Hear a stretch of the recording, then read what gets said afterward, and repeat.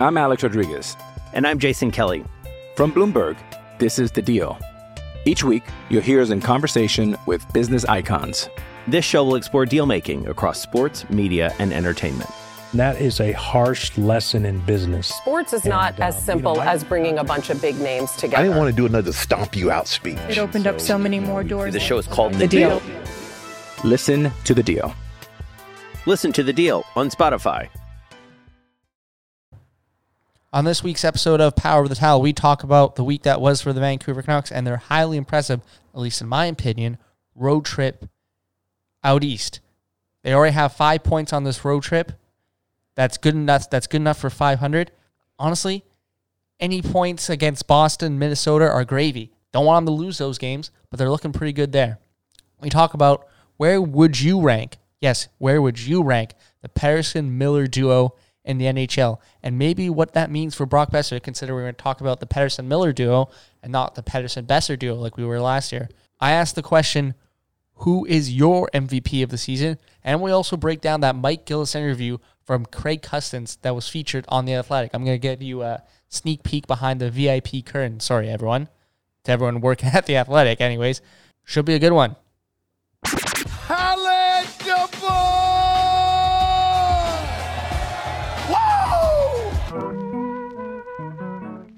You'll be saying wow every time you use this towel. He's not a person at all. He's a towel. You're a towel. But in Vancouver, mainly it's all about towel power. Are you ready?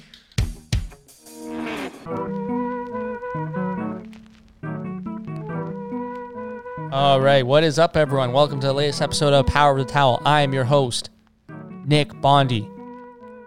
Of course, we're doing this podcast for the Next Misconduct Network. Make sure to subscribe to the network. You get this show, you get Silky and Filthy, you get The Quickie, the fastest hockey show on planet Earth, or anywhere, really. In fact, I can probably say it's the fastest hockey show in the entire universe. Yes, I'm saying universe. And of course, you get Sippin' on 40 post-game recap after every single Vancouver Canucks game this season. Once again, I'm your host, Nick Bondi. You can follow me on Twitter at Nick Bondi. You can follow the account for this podcast at Power of the Towel. And yeah, what a week it was for the Vancouver Canucks, man. Amazing week, honestly, considering everything that happened. You got a win against the defending Stanley Cup champion St. Louis Blues.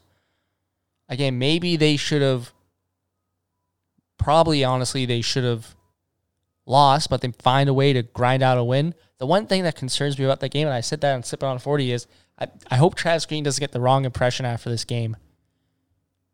That you can play Jay Beagle 18 minutes a night to hold a lead and expect that to be a winning formula, because it isn't. I'll tell you right now, it isn't. They then beat the Sharks coming back on the same night as the Battle of Alberta, which was a great game, by the way. We need more regular season games like that in the NHL. We don't get enough of those.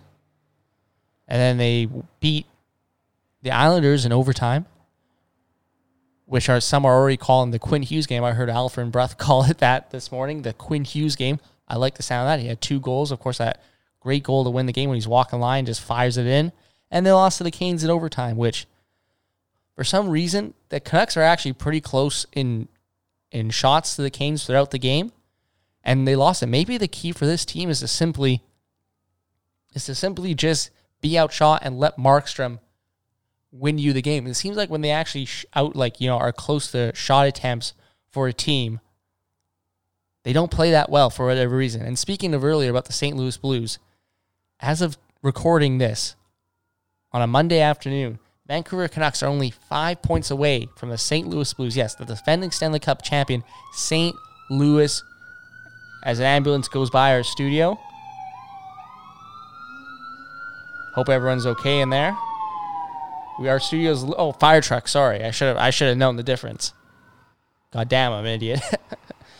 But yeah, hey, the Vancouver Canucks are only 5 points away from the St. Louis Blues in the top of the Western Conference, the defending Stanley Cup champions. Who would have predicted that at the beginning of the season? That's just wild. So if the Canucks are a good win streak away and essentially a St. Louis Blues losing streak away from being top of the Western Conference. That's wild, man. That's absolutely wild. The game I'm circling, we usually like to, for any new listeners, I usually like to preview any big games for the week, games that I'm circling on my personal Canucks calendar. And the one I'm circling is the big division game this Saturday night on whatever they're calling it, Hockey Day in Canada, whatever Sportsnet decides to call it, against the Calgary Flames. That's a big divisional game at home. If you can get a regulation win there, that goes a long way to determining what the hell is with all these cars. Like usually, like our studio is right beside a fairly busy street around rush hour in Burnaby. You know, we got windows open. All the windows are closed. I don't know what the hell's going on. But it seems like it today. Like there's so many loud vehicles. What we should really do is like put a sign up saying like, shut the fuck up. We're recording a very popular Canucks podcast. Everyone just ease off the gas a bit. Man, where was I? Yeah, no, I was talking. Yeah, the big game this week is a Saturday night game against the Flames. You win that game in regulation, that goes even more to solidifying your spot in the playoffs, your playoff spot. Again, emphasis on regulation. When you get a point, and you know it helps your chances, but yeah, this coming Saturday, huge game against the Calgary Flames. Now, of course, yesterday was a Super Bowl. I did fairly well gambling-wise. If you follow me on Twitter, I think pretty much outside of a couple, I think most of them came through. But, you know, the Chiefs won their first Super Bowl in 50 years yesterday, since Super Bowl IV. You know what other team is celebrating their 50th season right now and hasn't won in 50 years? Look, I'm just saying, it seems like in sports this year, there seems to be a trend towards, you know, teams who have never won or haven't won in a while winning titles. Obviously, the Raptors in the NBA, Washington Nationals never. No, I don't think they've ever won. Sorry, I'm not a big baseball guy. And obviously, the Chiefs haven't won in 50 years, but at least they've won a Super Bowl. And then the most relevant example, the Blues, they hadn't won any since 1967, since coming into the league as one of the original expansion teams. It seems this year in sports, it's time for, you know, the underdogs to finally get their championships. And hey, maybe I don't want to get too ahead of myself with the Canucks here, but it's a nice day. The Canucks are firmly in the playoff spot. I'm feeling good. This is, you know, I woke up today, and it was daylight when I woke up. I usually leave my house around 7:30 to go to work, and for the first time, it felt like in a while, there was daylight when I left. That's a wonderful feeling when every time you're waking up early, it's just pitch black, it's cold and miserable. I'm just feeling positive. Things are going well. So I teased it at the top of the show. Where would you rank the Pettersson-Miller duo in the NHL? Yes, the Pettersson-Miller duo, because it seems this season that is the combo that is driving that first line. Last year, it was Pettersson-Boeser. Everyone's talking about Pettersson-Boeser. But now it seems like Pettersson-Miller. Those guys seem to have great chemistry with each other, and those guys offensively seem to be driving the Canucks, especially the first line. And the Canucks are getting, it seems like every night, a lot of their offense.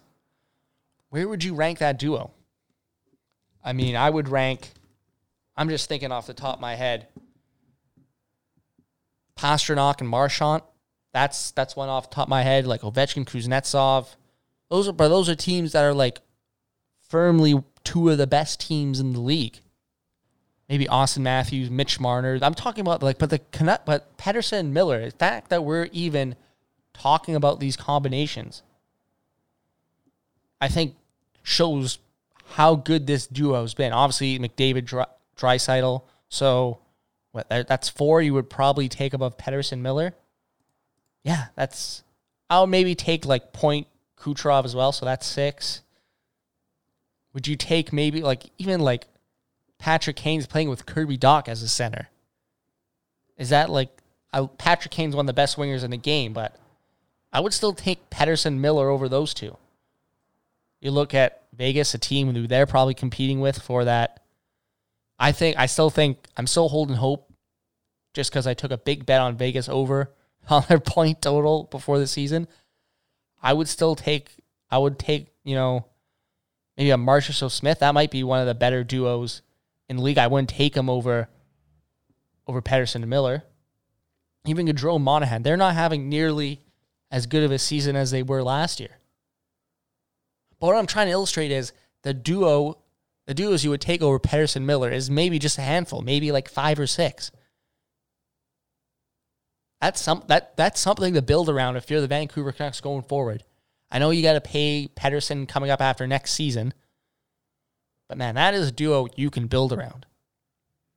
And of course, the player that isn't really in that conversation more is Brock Boeser. I still don't think you can trade him. I was reading Thomas Strantz's article on The Athletic where he's ranking the Canucks, players who they think they might get traded, and I think he ranked Boeser not as an untouchable, which was very surprising to me, but like someone they would trade if a blockbuster offer came through. I wouldn't even trade him there. I think you keep him around just in case, you need to move, lines around during a bad stretch in the playoffs. Oh, yeah, I'm already saying it. Playoffs. The Canucks are probably making the playoffs. I saw The Athletic has them at like a 90% chance to make the playoffs. It's wild, man. But I don't agree with this list at all. Sorry, I'm just going off on this. I'm reading this list right now. Jay Beagle not moving? I guess it's because of his contract. No, they're not obviously moving Hughes. Michael Furlan, I guess because he has a no move clause. But like Brock Boeser, if a blockbuster offer came through, and Thomas Drance highlight they didn't give him a big contract because of that. Here's his exact quote. The way the club is utilized, sorry, I can't talk right now. The way the club has utilized Boeser in recent weeks, and the fact that he was signed to a bridge deal instead of a contract. It says contact. It's supposed to say a contract. Whoever slipped up on this Athletic article didn't really proofread it. Just putting everyone at the Athletic off last. With no term this past September, suggests that it might not be automatic. No. I agree with the sentiment that, Brock Boeser's declining ice time means maybe they don't value him as high. I still wouldn't trade him just for the fact that you may need a guy like that to move up in the lineup and, produce points later on in the season. I still hold hope that he'll be put back on a line with Bo Horvat, and then you can have a Horvat, Pearson, Boeser line. That'd be a pretty good second line. Brock Boeser may not be, an MVP for the Vancouver Canucks this season, but who would you say is the Canucks MVP?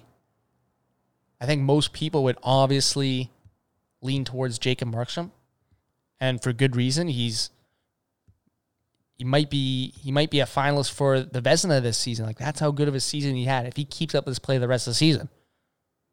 What about a guy like Elias Pettersson or Quinn Hughes? Where would you rank them in the MVP conversation? Like, if you were to handicap it, I would give Markstrom probably a 70% chance. A 70% chance. I would give Elias Pettersson probably like a 25% chance if you were to handicap the MVP, like the internal team MVP race. I think Markstrom's got a pretty good lock in it, but if Elias Pettersson has more games like he had that game against Carolina, man. That game against Carolina showed why he's one of the best players in the league. Not many players can just go off. Like, you don't see like many players in the NHL just go off and take control and put the team on their back that often, just because of the nature of the sport, right? The best play, even a Connor McDavid only plays, 25 minutes a night, 25 or 60 minutes. And it's way more of a kind of team-oriented sport than even a sport like basketball, where you can have like a guy just absolutely go off and take control of the game. But like that game against Carolina showed why he's one of the best players in the game. He's a top 10, top 15 player because he could take control of the game like that. And the Canucks were getting pummeled in that second period. Frankly, they weren't playing a good game. But Elias Pettersson put the team on his back and almost willed them to a shootout victory. He's the only guy who scored in the shootout too. So yeah, I would honestly, I'm almost leaning towards Elias Pettersson as a team MVP. I see what Jacob Markstrom has done for the team, and I respect the hell out of it. I don't know. If I'm a betting man, I'm putting some money down on Pettersson just because I think he may have a big stretch down the season and catapult his team even further up the standings. Or at least I hope so. And one other thing I was thinking about was just what would you do if you're the Vancouver Canucks with Chris Tanev? He's on his last year of a $4.75 million deal right now. You're not going to trade him just because you're in a playoff position, but if the Canucks were in a playoff position, he's a prime candidate to get shipped. What would you do with a guy like Chris Tanev? Do you keep him around? He's played well this season, but he's also, a bit of a Band-Aid. Like, he has trouble staying healthy. You know what? Here's what we're going to do for this question. Tweet at us. Tweet at me or our podcast account at Power the Towel at Nick Bondi. Choose whichever one and let me know what you would do with Chris Tanev. I'm honestly of the opinion, if he's asking too much, you may have to let him walk. Just because of the contract situation this team has coming up in the future. You can't really commit, big dollars to a guy like Tanev when you already committed big dollars to a guy like Jay Beagle, Michael Furland already, Brandon Sutter's already got like another year on his books. But yeah, what would you do with Chris Tanev? Tweet at me. I want to get into this, though. I want to get into the Q&A with former Canucks GM Mike Gillis. And his quote in the headline is, "There's a couple things I would have done entirely differently." And what Mike Gillis, he still invokes strong memories in this market, strong feelings in this market. There's a lot of people who point out to a lot of his errors, especially to the end of his tenure, and rightfully so. And there's also a lot of people who bring up good points that he presided over probably the best team in Canucks history. And I know Kyle Bowen, who hosts Sippin' on 40, you can follow them at Sippin' on 40. Yeah, Mike Gillis made some great moves. He also made some questionable moves, but even those questionable moves in hindsight are looking pretty good. Everyone ripped on this guy. Do you remember everyone ripping on this guy for the return he got for Luongo? You got Sean Mathias, who, he's okay, but you got Jacob Markstrom. And Jacob Markstrom is one of the best, like I said earlier, probably going to be this team's MVP and could be nominated for the Vezina. He's having a wild season, man. Just absolutely wild. But, of course, if any Mike Gillis interview, talk comes back to 2011. I remember listening to TSN 1040's interview when they had Mike Gillis on. I think it was around October of last year. They managed to coax Mike Gillis into an interview. And here's, of course, this line of questioning has to do with kind of the coverage of that 2011 team. And Craig Cutt says, here's his question. When I look at how you were built and how you played, it wasn't all that dissimilar to the Red Wings teams of the same era. They were highly skilled. They were going to go on the power play, beat you if you did something stupid. Why do you think Vancouver is looked at differently, if you believe that, versus their contemporary? And here's Mike Gillis. Here's a part of his response. Because we're a Canadian team, I'm not sure if it still remains. Mike Gillis 100% is aware that from some people it still remains. There was a dramatic difference how hockey is perceived in Canada versus the rest of the world and how it should be played.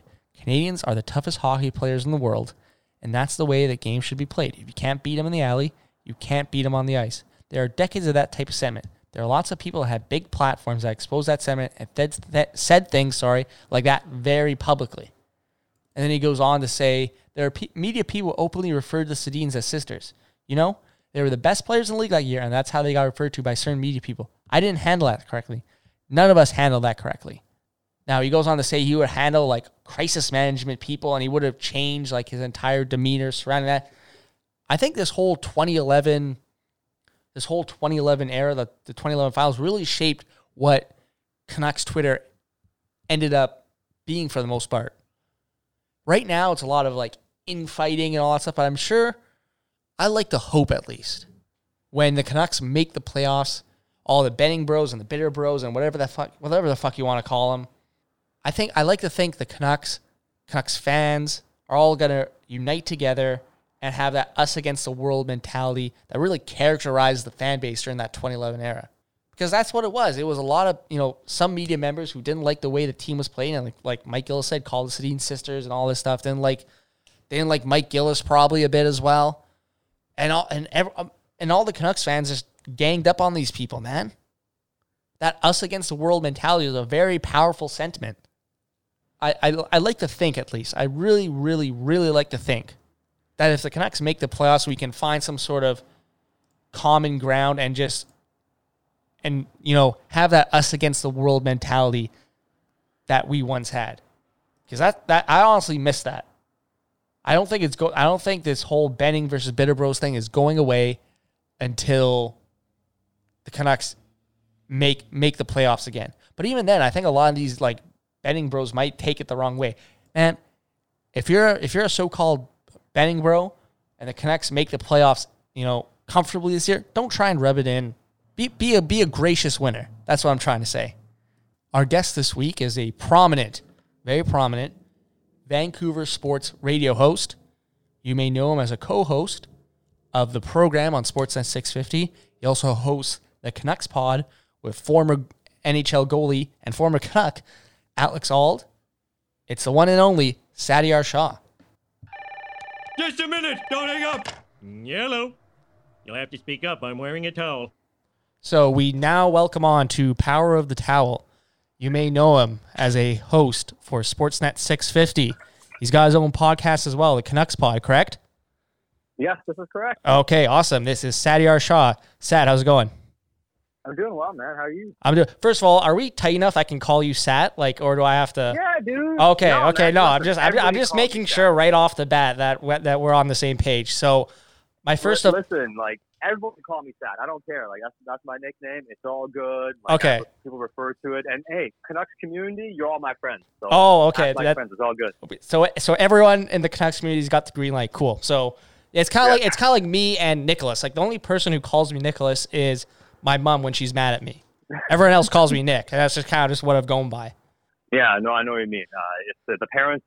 They always love to go full name. Yeah. And especially when you're in trouble, right? No, 100%. That's usually how it goes. So my first official question is, would you like to apologize on behalf of Sportsnet as a Sportsnet employee for playing that William Nylander feature during the first intermission of Canucks Islanders?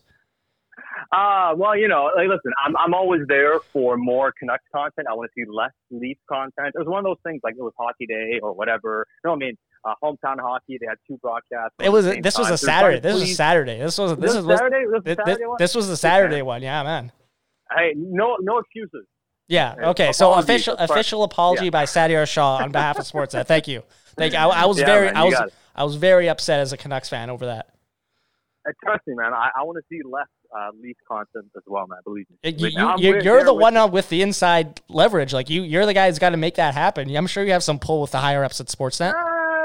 Nowadays the only pull I got is staying employed. But outside of that, we pass it forward. I always do when it comes to these sort of things. And one of the things we're pushing for locally is to have more coverage, and hopefully, as the team starts getting better here, we get more of that on TV. But hey, we have tremendous coverage during Canucks games on radio. Absolutely, yeah. I do all the Canucks games now on radio. So if I'm not on intermission on TV, I'm on intermission on the radio, pregame, postgame. And I promise you, the radio aspect is 100% Canucks talk, the best you can get on the market. Okay, so if you don't get it on TV, listen on radio. Okay, next time I listen to Canucks game on Sportsnet 650, if I hear one mention of the Leafs, I'm gonna be tweeting at you. No, the only thing that might get mentioned is how the Canucks throttled the Leafs the next time they play. Okay, all right. That's what I like to hear. So you cover the Canucks, but you're also a Cleveland Browns fan, right? Yeah. Sadly so. Yeah. Okay. Why? Are you just a masochist? Do you just enjoy do you enjoy pain? Well, if you judge by my history and personal relationships as well, you may come to that conclusion. But that's a different story for a different day. I became a Browns fan because as a kid, I used to read Sports Illustrated all the time. And I remember reading about Jim Brown. I'm like, dude, this guy's the most badass guy around, right? He was a social justice warrior. He was a great football player. He played in movies. This is this really cool personality, right? So I read about him. I thought he was badass, the best running back of all time. I'm like, Jim Brown's great. What team did he play for? The Browns. That's my team. And I love dogs.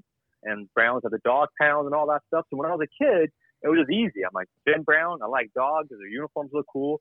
I became a Browns fan. And I'm super loyal to a fault. So I don't bounce on my teams when they don't do well. So I'm stuck with the Cleveland Browns. Now, with Jim Brown, there were other things about his past, like some domestic violence. I did not want to bring it up, but go ahead. Go right ahead. I know. This is the thing. This is the thing. I didn't know about this when I was younger, especially because times were different. early 90s or whatever. Yeah. I'm like a 6, 7, 8-year-old kid. See, I was about to think you were going to say like, oh, I remember watching Jim Brown play back in the day. I was about to say like, are you actually like 60 years old and I'm not aware? No. No, I may look that old because you're a silver fox. You're beautiful. But I'm born in '84, so like I'm not that old. But so in the '90s, like that sort of stuff, and it's a sad commentary on society at the time. Like things like domestic violence and stuff weren't really frowned upon. It was like, oh yeah, they got into a tussle, big deal, get over it. Now we look at it a lot differently, and part of me thinks back, and it's like, if those things were taken more seriously in the 90s, maybe I wouldn't become a Browns fan because I would be like, oh, this guy's not as good as he seems. But regardless, that's a story of how I came to be a Browns fan. I don't look at Jim Brown as fondly because of some of those things. Of course, people do make mistakes. I understand, yada, yada. But anyways, that is the genesis of me becoming a Browns fan. And considering I'm a sucker for loyalty, here I am. Haven't been able to ditch them. Mm-hmm. So for the past few years, not only have you had to cover like one of the worst teams in the National Hockey League. Statistically, they've had like the worst record in the league. You also have to watch like Freddie Kitchens run a draw play on 4th and 8. Oh my gosh. Yeah, dude, tell me about it. It just drove me crazy. And in theory, it made sense to go with Freddie. He showed really good potential. The reason, sorry for the football tangent here, but the reason Freddie Kitchens got hired as the Browns coach so much, he was not Hugh Jackson. Let's be real here. That was like his number one requirement. Just don't be Hugh Jackson. Exactly. And, like he actually had a couple of good play calls. He got into a rhythm a little bit. The Browns actually won a few games. And next thing you know, he got overrated and he was in over his head. So we'll see if another first-time head coach will work this time. And I'm past the point of making predictions for the Browns because I was really thinking they'd be a lot better this season. So like I'm you and like 90% of people thought like the Browns would be at least have like be a 9-win team probably. 9 wins. I had them at like 11. Come on. You actually thought the 11 wins? Yeah, man. Oh, man. Look at the roster. I know, dude. I know it's ridiculous. But, like, look at the roster, level of talent they have on offense and defense. Like, they have a super talented team. They just didn't put it together. And I got carried away a little bit. And that's what I get for getting excited about a football team. It's 100% your fault for getting your hopes up. I agree. It's not a them problem, it's a me problem at this point. Just as long as your expectations are rock bottom, like you're never going to be disappointed. That's how I live my life with the Vancouver Canucks. Hey, man, there's more reason for optimism on the Canucks at least. Yeah, definitely this season, absolutely. So I want to get a bit of like your career. Like, how did you decide to pursue a career in sports broadcasting and being a radio host? How did you get involved in that? Well, long story short, I mean, as a teenager, like my dream was to be a professional athlete. I played pretty much every sport growing up. I really tried to make it happen in basketball and football and hockey. My dream in hockey died, when I was like 12, and it was pretty obvious I wasn't going to go too far. Like I was like, all right, I guess I'm not going to be a professional hockey player. I tried with basketball and football, definitely not good enough. And then when I got to college, I tried to play, some college basketball. I was an alternate. Didn't quite work out. I'm like, okay, well, I'm giving up my dream of being a professional athlete, or at least an athlete of any type of consequence. So I'm like, okay, what else can I do in the thing I'm most passionate about, sports? And I was like, okay, I could either be an agent and we'll study law and do something like that, or I could get into broadcasting. And then I ended up going to broadcast school, got my degree. I went to university as well. And I got my foot in the door back in 2005. At Z95. Oh, I remember Z95, man. I remember I remember as a kid, one of my biggest joys was, do you remember, maybe you remember this, but they used to have like a thing, like you can message in to wish people happy birthday over the air. And my dad, for like my 10th birthday, got them to like give me a shout out over the air for my birthday, because I always used to listen to Z95.3 on my way to school.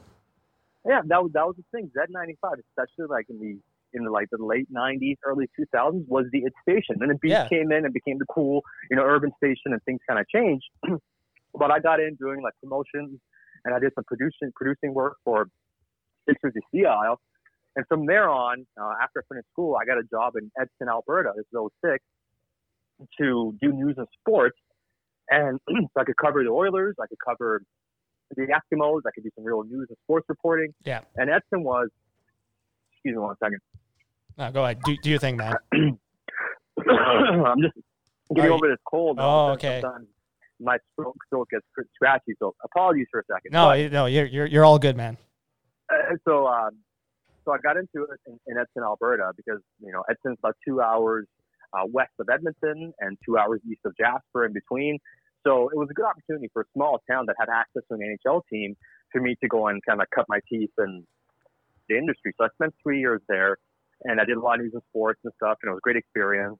And then I came back, and I kind of felt like, okay, maybe my dream of becoming a prominent or at least own okay sports broadcaster is not going to happen. I kept applying for jobs. Nothing came my way. So I'm like, okay, well, I should go back to Vancouver now and finish my degree at SFU just in case this radio thing doesn't work out. So I go back, I'm finishing my school, I get a part-time job at Chorus, which is Rock 101, CFOX, and CKNW.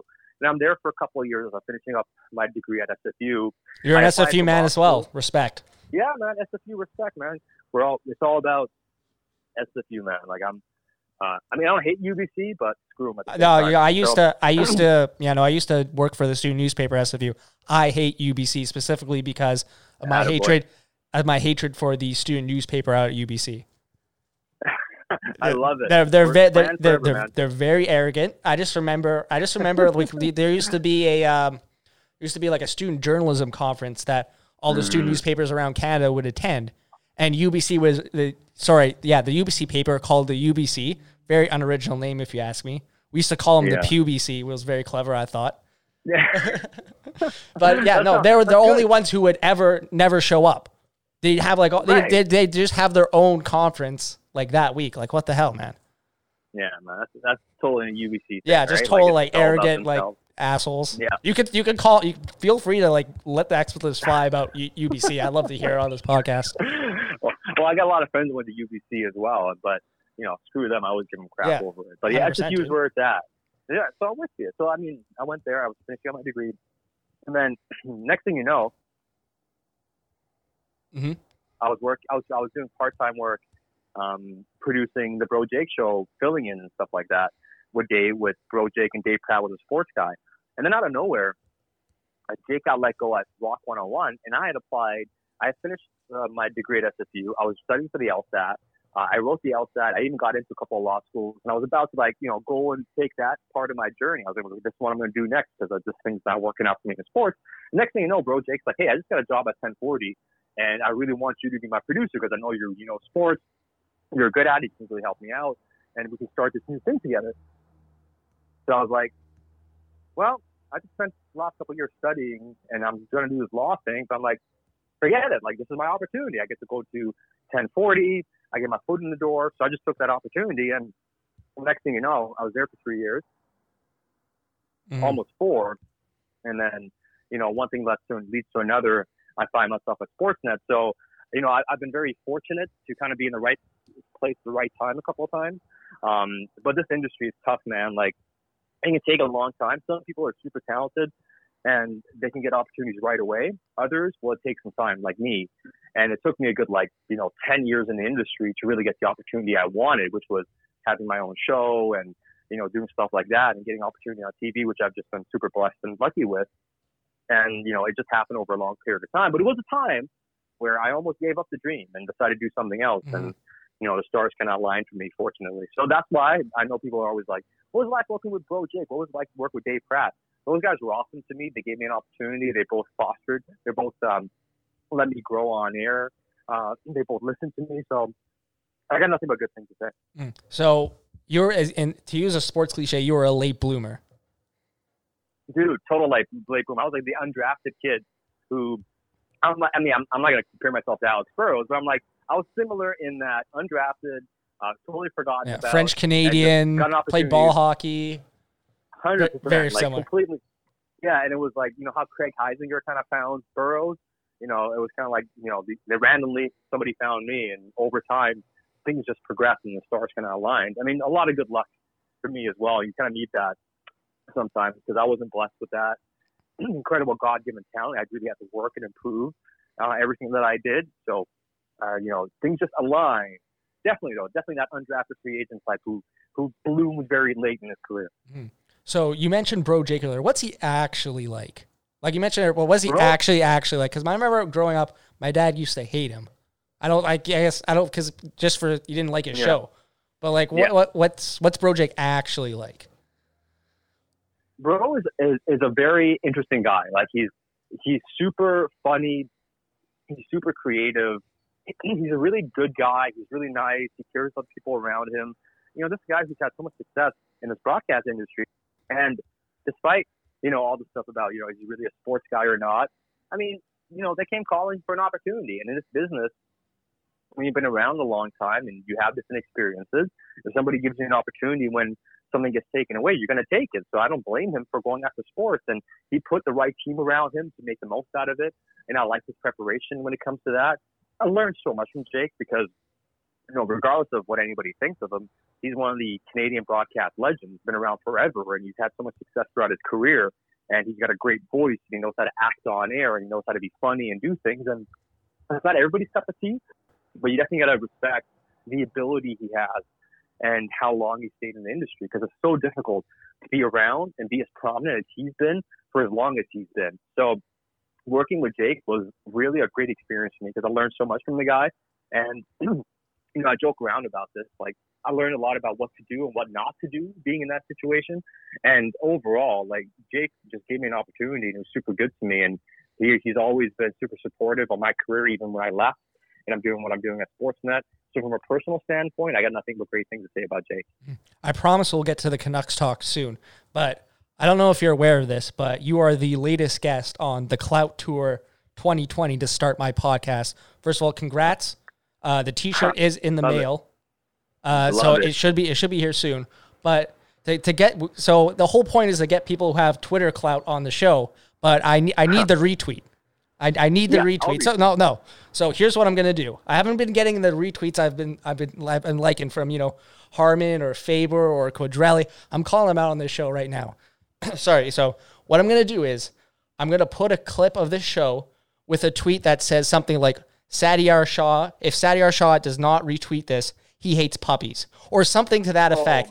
And you're just gonna have to refresh your mentions and wait for that tweet to come up. Otherwise, it's out there that you hate puppies, or maybe it's something worse. I don't really know yet. Well, if you say I hate puppies, that cuts me deep because I love dogs. So, see, exactly. Okay, so that's a good one. Okay, that's a good one. If you do that, I got no choice but to retweet. Yeah. Okay. Just so we're both clear before we get any more talking. Yeah, I got you. Yeah, okay, cool. Yeah, so awesome. I will retweet. That's gonna work. Okay, perfect. So yeah, so you've been on the Judd Brackett, you know, train for a while in terms of reporting if he's going to sign a new deal, if he's not, what's the latest with Judd Brackett in his contract situation? Well, it's pretty much where it's been for the past couple of weeks or so. I mean, they are negotiating. I think the one thing that can't get lost in all this is it's not like there is no negotiation going on and that, you know, the Canucks don't want him or they're screwing with him and all that sort of stuff. The thing to take away is there is a negotiation going on. All things being equal, Judd really wants to stay. The Canucks really want to keep him. Those things are true. The question really comes down to what is the role they envision for him and the contract and, you know, the traditional contract stuff like term, money. Those things always play a big factor in it. The other thing is role and responsibility. And Judd's one of those guys whose stature has grown significantly. I know Jim talks about how they promoted him when they came over into the scout. Now he's the director of scouting for the organization. He has moved up under this regime. You can't take that away from him. So obviously they are valuing his work. But one of the things too is people around the league are taking notice. And there are organizations that are looking at Judd and saying, if he becomes available this summer, we want to add him to our organization. And it's not going to be as a GM. I know a team like Edmonton flirted with the idea of considering him for the GM spot, which means he's in that discussion. I think that he's still one step away from that, but he might get that one step away elsewhere if the Canucks may not be willing to, say, promote him internally, give him more responsibility. Because if he's looking at it from a career aspect, you know, why take a lesser role or less here if you can have a bigger opportunity elsewhere in about 6 months' time when your contract runs out? So those factors play into it. So how willing are the Canucks to give him a promotion of sorts, or at least increase his responsibility and allow him to keep growing and rising up the charts in the organization?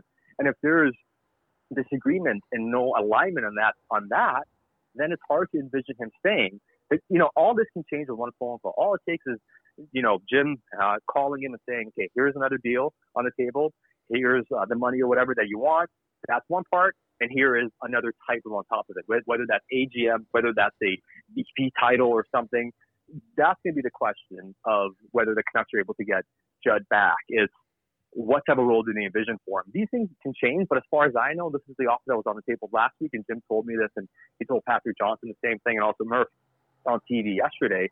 A 2-year offer on the table, but the one I heard about from last week, that offer wasn't going to get it done. You know, things might change and evolve here over the next week or two, but something to keep an eye on. So basically, what you're saying is, it's more of like he wants kind of like the title. Like I'm sure everyone has a similar situation where, you know, you're getting compensated well, but you want, you know, recognition from your peers and from your superiors. So essentially, he wants to be like an AGM, like Chris Gear. Yeah, and I'm not even sure if it's like, honestly, I can't say because I don't want to speak for Judd, and I'm not going to sit here and speak for him and say that there has to be a different title. And the responsibilities could just be within the current title he has, but an increased responsibility with certain things. And that's where it comes down to. It's how much of a voice can he have in the organization, and how much more can it grow? And if he feels like that's stunted or that's not going to happen, then obviously he may not view Vancouver as a place for him to continue ascending his career. So that's where it's at. I mean, I don't want to come out here and say it has to be an AGM title or it has to be a VP title, but that's the easy way to approach it. It's just the responsibility and the role have to align. And you can still get creative and give him more responsibility and more power without effectively changing the title significantly. So that's what it's really going to come down to. So if you were to give a percentage as to like how likely a deal gets done soon or eventually, what would you put that percentage at? 50-50. 50%. Like I'm trying to make headlines here. I need at least like 70%. I know I can't. No. Like honestly, it's touch and go. It's 50-50. Like it can go either way. Like all it takes is one call and be like, yeah, this is it. Or they hold firm, and next thing you know, it's done. Like I really want to give you a big assurance one way or the other, but right now, to me, it's 50-50. Mm-hmm. So who do you think in the organization's kind of hesitant on giving Judd Brackett what he wants? Is it Jim Benning? Is it John Weisbrod? Or is it someone from ownership? Like who do you think's kind of holding this thing back right now? I mean, it's tough to say because there's a lot of speculating going there. If you're trying to, throwing it at the feet of Jim or John. One thing I have heard though is the ownership group really likes Judd Brackett and values him and thinks highly of him. So, if you keep that in mind, and if push comes to shove, if they feel like they're about to lose them and ownership steps in, that can change everything. And from what I've heard, ownership's a big fan of Judd, and they don't want him to leave the organization. So there is that will. Because if it wasn't that aspect hanging over things, I may say, hey, it's very unlikely he comes back. The reason I say it's 50-50 is, well, the owner likes him, which it seems he does.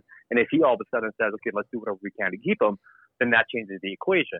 So that's one reason why I'm more optimistic than some that he will actually end up signing. But the guy that can really influence things is at the very top of the organization. Okay, let's move on to the next question. So we had Tanbeer on Sippin' on a 40, and we had a debate. Which would you rather have, prime Alex Edler or Quinn Hughes? As like right now, Quinn Hughes. Tanbeer was all over. Tanbeer was all over the Alex Edler train. Me and Kyle were arguing hard for Quinn Hughes. In your opinion, who would you rather have, prime Alex Edler or Quinn Hughes? Man, so prime Alex Edler, to me, was a super complete defenseman who was an absolute beast. But he couldn't change the dimension of a game the way Quinn Hughes can. Thank you. And the thing that Edler did really well, though, and especially in 2011, and he got hurt and he came back late.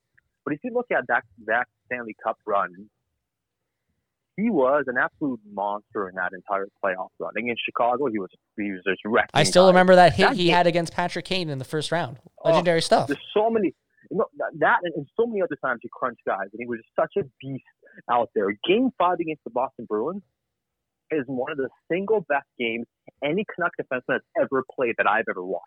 Like, he was an absolute menace in that game. Incredible how well he played. And if you look at that type of performance at its peak, well, that's probably a little bit higher than where Quinn Hughes is right now. But Quinn Hughes is a rookie defenseman right now, and he's playing at this incredible level. And he's still close to where Edler was, right? And peak Edler is pretty much equal in value to where Quinn Hughes is right now. And that is why it's so incredible watching what Quinn Hughes does. Quinn Hughes is playing at a top-pairing level as a rookie defenseman.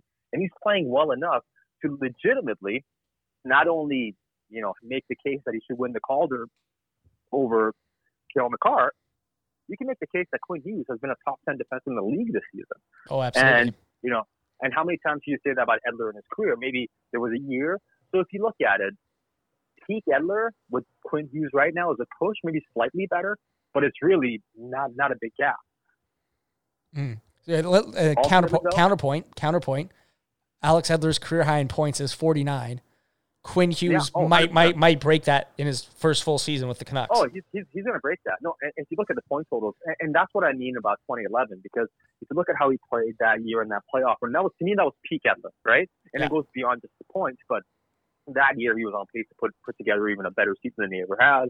He was an absolute monster for the team. So peak Edler was that one window, and it's essentially where Quinn Hughes is right now. Like Quinn Hughes is just absolutely unreal. Like as much as we talk about and hype him, I don't think we're hyping him enough. Yeah, no. The Next Misconduct Podcast Network is official Quinn Hughes hype train conductors. We're all don't worry, we're all over Quinn Hughes at this network. No, dude, it's the best thing you could do. Like my word of advice is focus on the stars with this team, man. Like, and I'm not saying don't talk about guys like Goldobin. Like, sure, it's part of the storyline, but all the time that's wasted talking about guys that really don't matter is just killing time you can spend talking about what's really important. With I'll leave the Goldobin talk to Faber and Quadrelli. Yeah, well, you know what? They do a great job with. All I'm saying is there are important things and big picture things that are important to this team, but the real meat of this franchise will be those two players long term: Quinn Hughes and Elias Pettersson. So, and anytime you spend talking about them, it's like playing hit records. You can't go wrong. Yeah, just play the hits. Exactly. Yeah, you used to work for Z95.3. That's play the hits. Z95 had you hooked as a 10-year-old, right? They played all the hits. Yeah. You listened all the time. Exactly. That's why I liked it. Yeah. Just the hits. Yeah, that's it. Yeah. So one player that maybe used to be kind of in that star player conversation everyone used to talk about, maybe has fallen out of favor a bit, is Brock Boeser. He got bumped down to the third line. I saw a stat that on Twitter that he's played fewer than 15 minutes in a few games since that loss to the Jets. He's played his ice time's really gone down. He was on that top line, I think, against the Hurricanes, but it seems like the third is either he's alternating between the first line and the third line. What do you see his future with the Vancouver Canucks, maybe just for the rest of the season? Do you think he's going to stay on that third line, or do you think there's a chance, I think they should do, is move him up to the second line with Bo Horvat? And I'm sure everyone loves Louis. It's a good story, but it's Louis Eriksson. Come on, he's not a long-term solution on the second line, right? No. Like Louis been really good in a short spell. He had a really tough game on the weekend against Carolina. Maybe the toughest game he's played since he came back from injury or came back from the press box. But I'm with you. Brock Boeser, he played a lot with the top line in the last game. I think ultimately that's where he's going to be back to playing again. And I wouldn't be surprised, like you mentioned, we see him with Pearson and Horvat at some point. And I do think some of the stuff about him on the third line is a little bit overblown. I think what they tried to do was put Jake up there for a minute, change things up, and Jake got hot. So they just rode the wave with Jake because he was putting up points, and why would you change it? And the hope was kind of, okay, well, can Brock lift up the third line? And obviously, there's some struggles going on defensively with that line, so he wasn't able to really elevate them, although he did play a lot better on that line against the Islanders, and, he has kind of come around a little bit. But I do think some of the concern about Boeser is overblown. Sometimes guys get moved from the third to the first line, but ultimately by the end of the season, he's going to be playing 18 minutes a game, which he's been averaging all year. So I don't think he's going to be relegated to that third line a lot, and ultimately he'll be back on the first line. You'll see him on the second line a little bit as well. And I know it gets frustrating when you see him on the third line, and I know it creates questions about is that where he's going to be and all that sort of stuff. If you look at the way they've been winning and the fact that over this winning streak and this streak, Eriksson's been good with Pearson and Horvat, and they've been good defensively, so they kept them together. Because if you look at their defensive value, the shot metrics and all that stuff, they've been really good as a line. So it's I understand you don't want to mess with it when you're winning. And when Jake got hot, you just kept them with Pettersson and Miller. But I see Boeser being back there again. I don't see this as being a big concern moving forward. And the one thing that's actually a positive is you have players now that can fit certain roles in your top 9. And sometimes a guy like Jake's rolling, you put him up. Sometimes a guy like Louis steps in and he's playing well, you ride that wave for a while. And we have a bunch of these middle 6 forwards as well that are interchangeable. And now Lebo is hurt, but he can play on that second line when needed. Then you have options in your top 9. If you want to have a top 9 that can score, sometimes you move things around. They are somewhat interchangeable. So I think based on the opponent and based on who's going how, you might see these things kind of flip around a little bit. But I don't see it as being a huge concern about Boeser. Like, ultimately, I still think they believe he has improved as a player, and you still want to see him score a bit more. But he's still been an overall super valuable player. He's better all around than he's ever been. And the goal scoring, once he gets back in that top line and plays a bit more, which I see him doing, I wouldn't be surprised if he gets a bit hot here for the final 28, 29 games, goal scoring-wise. No, I like your take about the top 9 forwards. Like, once Louis Eriksson sees an empty net, you just got to let that man do his thing and get out of the way. I agree. Yeah, man. They call him the insurance line for a reason. Absolutely. So one player you did mention there was Jake Virtanen. He's going to be, I believe, an RFA at the end of the season. What do you see from like a new deal in terms of like Jake Virtanen? Do they go for like a long-term route? Do they go for another bridge deal? Like, what do you see Jake Virtanen's future like contract looking like? I think we'll see a 1 or 2 year deal for Jake, most likely, and I see it being anywhere from 2.2 to 2.9, depending on arbitration. If it goes to Arvin wins the case, it might be as high as 2.9. But I think like a 2 year deal in that 5 to 5.5 million range, so 2.5 to 2.75, would be the sweet spot. Because I do think, as happy as they are with Jake, and the reason they haven't really entertained trading him in the second half of the season is because of how well he's played, and they're like, well, maybe he's figuring it out.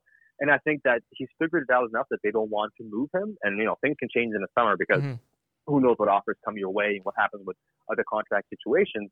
But he's now off the trade block, and he's now part of the group moving forward. So he has graduated past, do we keep him or do we move him, to we're keeping him.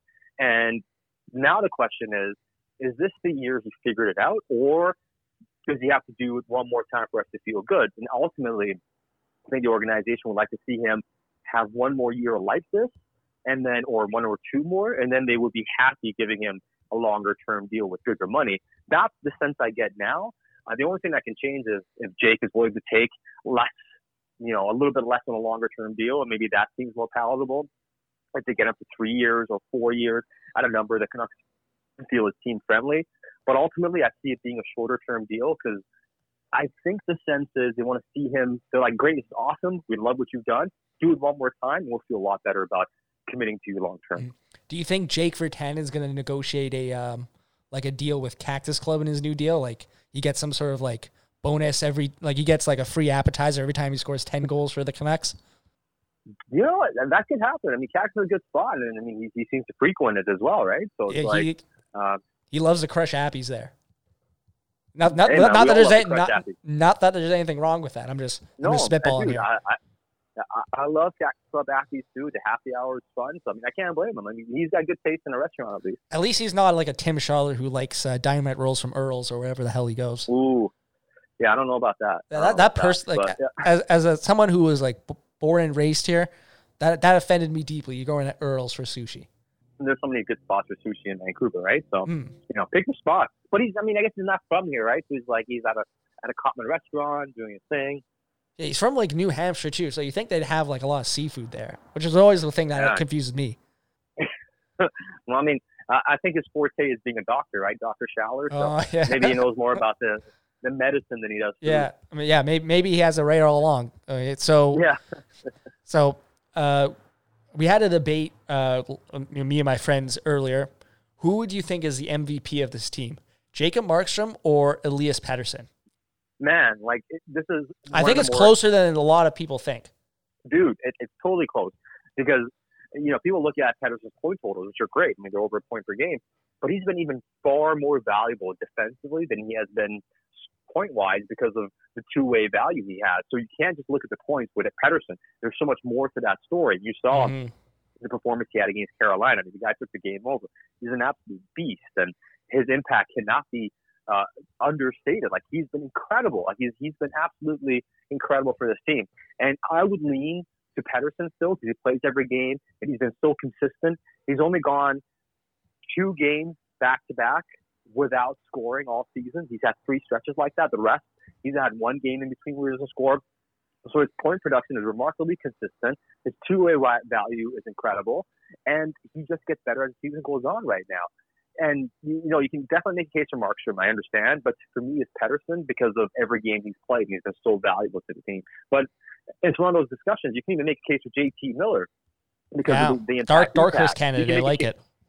Right. You can even make a case for Quinn Hughes. There are 4 guys in this team you can make a case as MVP, and that is why they're sitting first in the Pacific and only within striking distance of top spot in the conference. And these things can change, of course, and the Canucks are not a perfect team. But when you have 4 guys, you can make a compelling case for MVP of your team in a positive way, not like, hey, it's a snail race and we're trying to figure out who the fastest is. Like, there is a reason why the team is having success. Mm. I like that. You mentioned that game against Carolina. He was amazing. I compared it like on my podcast, which I guess you'll listen to after we're done this tomorrow. After we're done this interview, I compared it like a great basketball player just taking over a game. Whenever decides, all right, just give this guy the ball, let him do his thing, and you'll take us to victory. It's almost like that against the Hurricanes. Guxer's like, okay, give Pettersson the puck and let him do his thing, and maybe we can get a win out of this. Yeah, no, that's a really good way of putting it. It was like a basketball game. It's like LeBron decided to take over all of a sudden, or like my favorite player of all time who just passed, Kobe Bryant, like a fourth quarter Kobe, pretty much, right? Like that's what Pettersson's been doing, and you know the dedication he has to the craft as well. I love the quote he had post game on the weekend after Carolina. He scores 2 goals, and he's asked about the one chance in the third, and he says, "Yeah, I've been practicing that. I wish I had that one back. I've been practicing on that in practice. I just got to work harder." Like his default to failure, and you want to call missing a chance failure, then I don't know, man. You're not going to score every single chance you have. But to him, his recourse to failing is working harder. It's not like I'm going to blame somebody else and say, hey, it just happened. He's like, okay, it didn't happen to me. I'm going to go and work on it even more. And that is a sign of that next level player, right? And that's the type of leader you want on a team. He doesn't have an A on the jersey or a C on the jersey, and you don't look at him as being a leader in the organization, but he has the biggest presence on the team. And when he goes ham and takes over, like the rest of the team takes notice. Like one of the things that became very evident last season and being around the team and talking to guys and being in the locker room post game was the presence he has. Like when we decide to talk, people listen. And that was a rookie. Like not a lot of players have that type of presence to him. He really does. So when he takes over a game, the rest of the guys follow suit because they're like, well, our best player's doing it. We got to do it as well. Yeah, and you mentioned Kobe earlier. Like I'm a big basketball fan, as well. He's got that Mamba mentality, like you tweeted out. And yeah, I'm coming to your as a guest. You get like automatic defense online. I'm coming to your defense for that Mamba mentality tweet. Look, the whole reason Kobe Bryant was constantly talking about, the Mamba mentality is he wants other players to, have that same mentality. He wants other people to have that Mamba mentality, not even in sports, but just like whatever you do in life. He wants people to be the best they can be and have that drive and work ethic. So like, I agree with your tweet that like Elias Pettersson has that Mamba mentality. And yeah, I'm coming to your defense. I don't think it was fair people ripping on you. Kobe Bryant talked about it all the time because he wants other players and other athletes, whatever you do in life, he wants you to have that Mamba mentality, and he wants to spread the gospel of Mamba mentality to the world. It all comes down to hard work and your passion. Like, how driven are you? Like, you love something, then go out and do it. And if this is what you're passionate about, like, pour your entire soul into it and embrace it and love it. And you see that from a player like Quinn Hughes. You see from Elias Pettersson. And you're right. Like, and I understand, he had just passed. A lot of people are raw emotions. People grieve differently, and it's easy to perceive things when you're grieving to be negative or being, trying to maximize the moment. All I was trying to do is further his legacy, right? And I think most people got it and understood it, and there were some that were upset about it. But I don't hold any grudges about that. Like I said, people grieve differently, and if you were really sad about Kobe's passing, you might be on edge a little bit. So I completely understand. I don't have anything against anybody, but you're right. It's more about perpetuating his legacy, and I think it's powerful for that Mamba mentality to be around because he's gone. And what can we do to remember him? It's applying what he spoke about so passionately, especially after he 100%. played. He wrote a book about it. Like it was about like be the best you can be and do everything you can. Don't have any regrets about your life if you're doing what you love. Like just immerse yourself into it. Be passionate about it, and it goes for anything. Like that's how I applied. That's how I work in my job. Like I give everything I can, and I'm so dedicated to it because I love it. And I'm like, I don't want to leave a single day looking back and saying, did I not take advantage of my dream job? Like if you're living your dream, then make sure that dream lasts as long as possible. You know, that's the best thing you can do if you're passionate about something. And I see that with Pettersson. Like he just wants to get better. All he wants to do is be the absolute best player he can be and also be one of the best players on the planet. He has that mentality, and I think we should celebrate it and we should shine some light on it. That was amazing. I'm ready to like run through a brick wall after that. Like I think you have a future in motivational speaking if you ever want to hang up your headphones, so to say, in radio. Well, we'll see. I don't know if I'll be going down that path. I don't know if I'll be. You can do it. After that little speech, I'm convinced, man. I'm absolutely convinced. Okay, sorry. So we just got a couple more questions here. It's February, which means we can officially start talking about the trade deadline. It feels like I'm of the opinion this is probably going to be the least interesting trade deadline in recent history, just because it feels like every team's capped out and no one really wants to take on salary unless they can give salary back.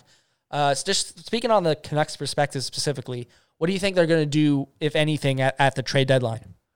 What I see happening at the deadline is maybe a depth addition. And I think right now the angle that the team is looking at the most is, could they add another center to the fold? And I think that seems counterintuitive. You're like, well, there's Adam Gaudette, there's Jay Beagle, there's Brandon Sutter.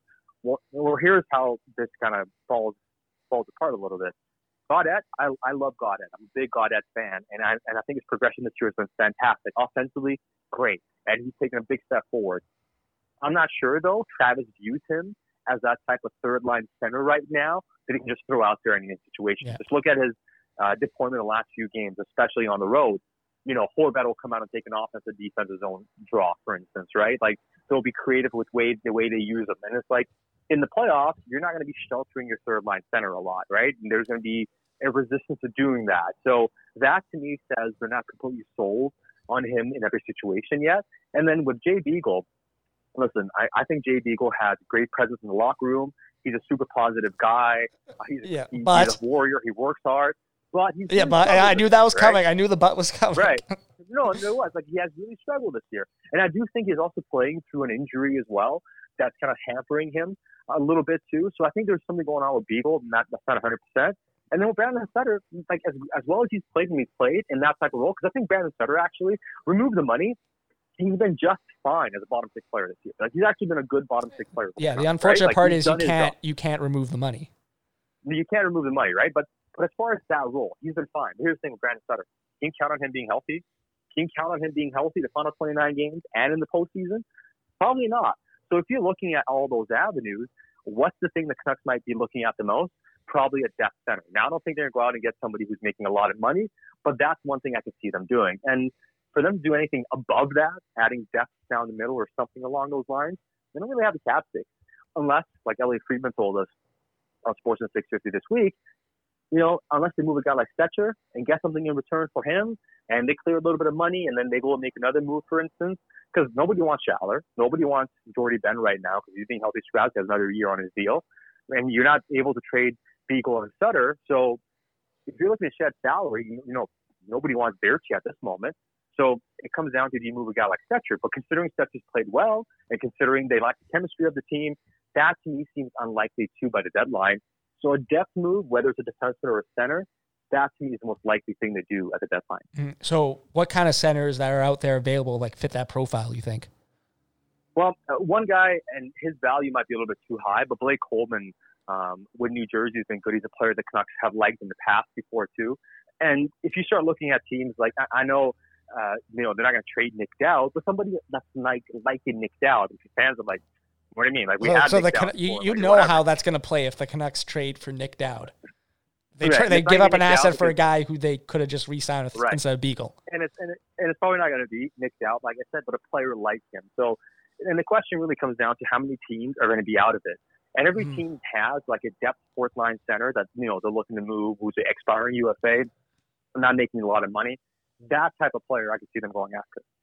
So, sorry, okay, this is the final question. I promise this is the final question. So we at the Next Misconduct Podcast Network, we're having an official Game 82 tailgate before Game 82, the very final game at home against the Vegas Golden Knights. We're all going to be there. I'm bringing the Italian sausage and peppers. Kyle's bringing the chicken curry. We got Tambier. Tambier's confirmed coming. I don't remember what exactly he's bringing, but he's bringing something. Trevor Beggs is bringing the dry, unseasoned chicken breast. This is your official invitation. Would you like to attend the Game 82 tailgate? Okay, I'm so far away from Game 82. What day does that fall on? That's a Saturday. Last game of the Saturday season. Game. It's at home against Vegas. Okay, how soon you guys starting the whole party? We have this. I'm thinking it's like an all day thing. Like I want to start like at noon. I want to start at noon and enjoy the day, and then celebrate. Hopefully the Canucks, maybe division champs, but probably in the playoffs. Right. So on that. Okay, day, no, sorry. One more thing. I know people are kind of antsy about having like an open party, like celebrating the Canucks after 2011. I get it. I am personally handling the security detail. So I'm personally overseeing the security detail. There's nothing to worry about on that. I don't tolerate any funny business. You're gonna turn into a Nick Bond instead of Bondy? Yeah, straight up. Yeah. You know what? That's clever. If I had $1 for every time someone used that joke, I could retire right now. I wouldn't have to work a day in my life. Well, I mean, it was too easy for me, especially with the whole security thing. So I'm on air at 5:30. I got to be at the rink at 5. So I will come by before that. Okay. But at least say what up. Awesome. So you are confirmed attending. I can use that for advertising. Yeah. Okay. I may not be able to stay along, but I will make an appearance. Okay. So no, sorry. Yeah. So there's a couple more questions. What do you like? What do you like to drink? I'm making gin and tonics. I think Kyle's making something. What's your preferred drink? Man, beer. One drink on the house. One drink on the house. Gin and tonic. I'm on a vodka soda kick right now. I'll go with the vodka soda because I've been having way too much beer. So I'll go with the vodka soda. I do love scotch as well, but scotch in the afternoon on a Saturday before I go to work. We're way too low class for scotch. Yeah, not the scotch. Not right. That's more of a night thing. Yeah. Also, what food are you bringing? What food am I bringing? What do you guys have coming? Okay, sorry. Okay. Again, I'm bringing the Italian sausage and peppers. Oh, right. Sausage, right. Kyle's got the chicken curry. I don't remember what Tambier brought. I know Tambier said he's bringing something. I don't remember what he's bringing, but I know Trevor Beggs is bringing the dry, unseasoned chicken breast. Just nice and dry. It tastes like sandpaper. Very appealing. All right, I'll be the guy that brings like a fruit or veggie tray. Somebody's got to bring. Yes, that's good. You're the older, responsible adult of the group. Yeah. Someone's got to balance it out. Yeah, exactly. I'll do that. I'll bring something to keep you somewhat healthy while you're indulging. Yeah, perfect. That's perfect. Awesome. Yeah, thank you so much for coming on the podcast. Dude, I anytime, guys. Like I said, I'm down to come and chat with you guys. I appreciate the time, and sorry about my voice today. Like I'm just getting over this cold. You sounded amazing, and you are officially, since you're on the Clout Tour, you do have to come back on next time I ask. No questions asked. Dude, you let me know, man. We'll do it. I'm Alex Rodriguez. And I'm Jason Kelly. From Bloomberg, this is The Deal. Each week, you'll hear us in conversation with business icons. This show will explore deal-making across sports, media, and entertainment. That is a harsh lesson in business. Sports is not as simple as bringing a bunch of big names together. I didn't want to do another stomp you out speech. It opened up so many more doors. The show is called The Deal. Listen to The Deal. Listen to The Deal on Spotify. Thanks to Sadiar Shah for hopping on Power of the Towel. Once again, this is Power of the Towel, hosted by myself, Nick Bondy. You can follow me at Nick Bondy on Twitter. You can follow the account for the podcast at Power of the Towel as well. And if you subscribe to the network, not only do you get this show, you get Sippin' on a 40, a recap after every Canucks game. There will be one tomorrow night after the Bruins, for sure. You'll get The Quickie, a daily hockey show featuring Trevor Beggs, where he drops some truth bombs on you in the morning to get you started. And you also get Silky and Filthy, Puck Talking Bullshit, hosted by Cal Bowden and Trevor Beggs. Absolutely brilliant combo. Now let's get to our recurring segments. We're debating a new segment this episode. Like I said, there's a lot of positivity around the city. Canucks are doing well. It was a nice day, at least when I was recording this. I don't know if it's a nice day when you're listening to this. But it got me thinking about, every time the Canucks get in the playoffs, you know what happens? Car flags. You better believe I'm putting my car flag on as soon as the Canucks make the playoffs. It's been a long time. I'm digging this thing out of my garage. I'm dusting it off. So we're going to take about or two a little. This has no official clever segment name or whatever. I just want to go off on a little bit of a tangent. This is car flag talk. All right, car flag talk, where I'm just going to go off on the rant and go off the percentage I think I am and most people are for how close people are for people to take out their car flag. Now, like I said, there's still about 2 months to go in the season. Canucks are looking pretty good. They have about, I think, a 6-point gap above the Coyotes for a wild card spot. I remember seeing a tweet from Jeff Patterson after the Islanders game that Canucks can go 15-15. Essentially, the rest of the season, they have about 30 games left. That'll leave them with 94 points, and 94 points is usually enough to make the postseason in the NHL now. Like I said on the last episode on Sipping on 40, I think the Canucks are going to make the playoffs, but there's still a little tiny part of me, little sliver that says, this is the Vancouver Canucks, and they can rip out your heart at any given moment. So I have to decrease my percentage back on that. But how close am I to putting on the car flag? I'm about 65% of the way there.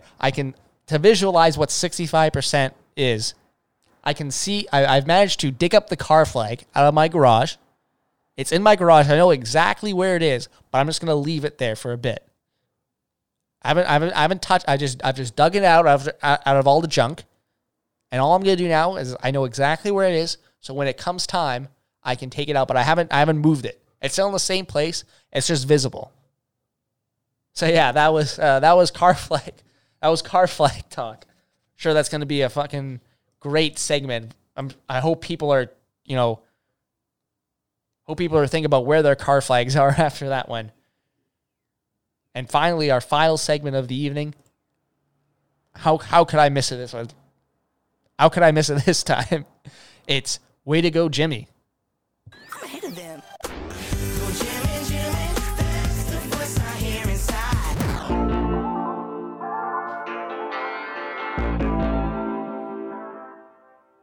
All right, Way to Go, Jimmy, where we talk about the trials and tribulations of one Jim Matheson. Now, as I was playing that intro, another siren went by. I don't know what the hell's going on around the North Burnaby area today.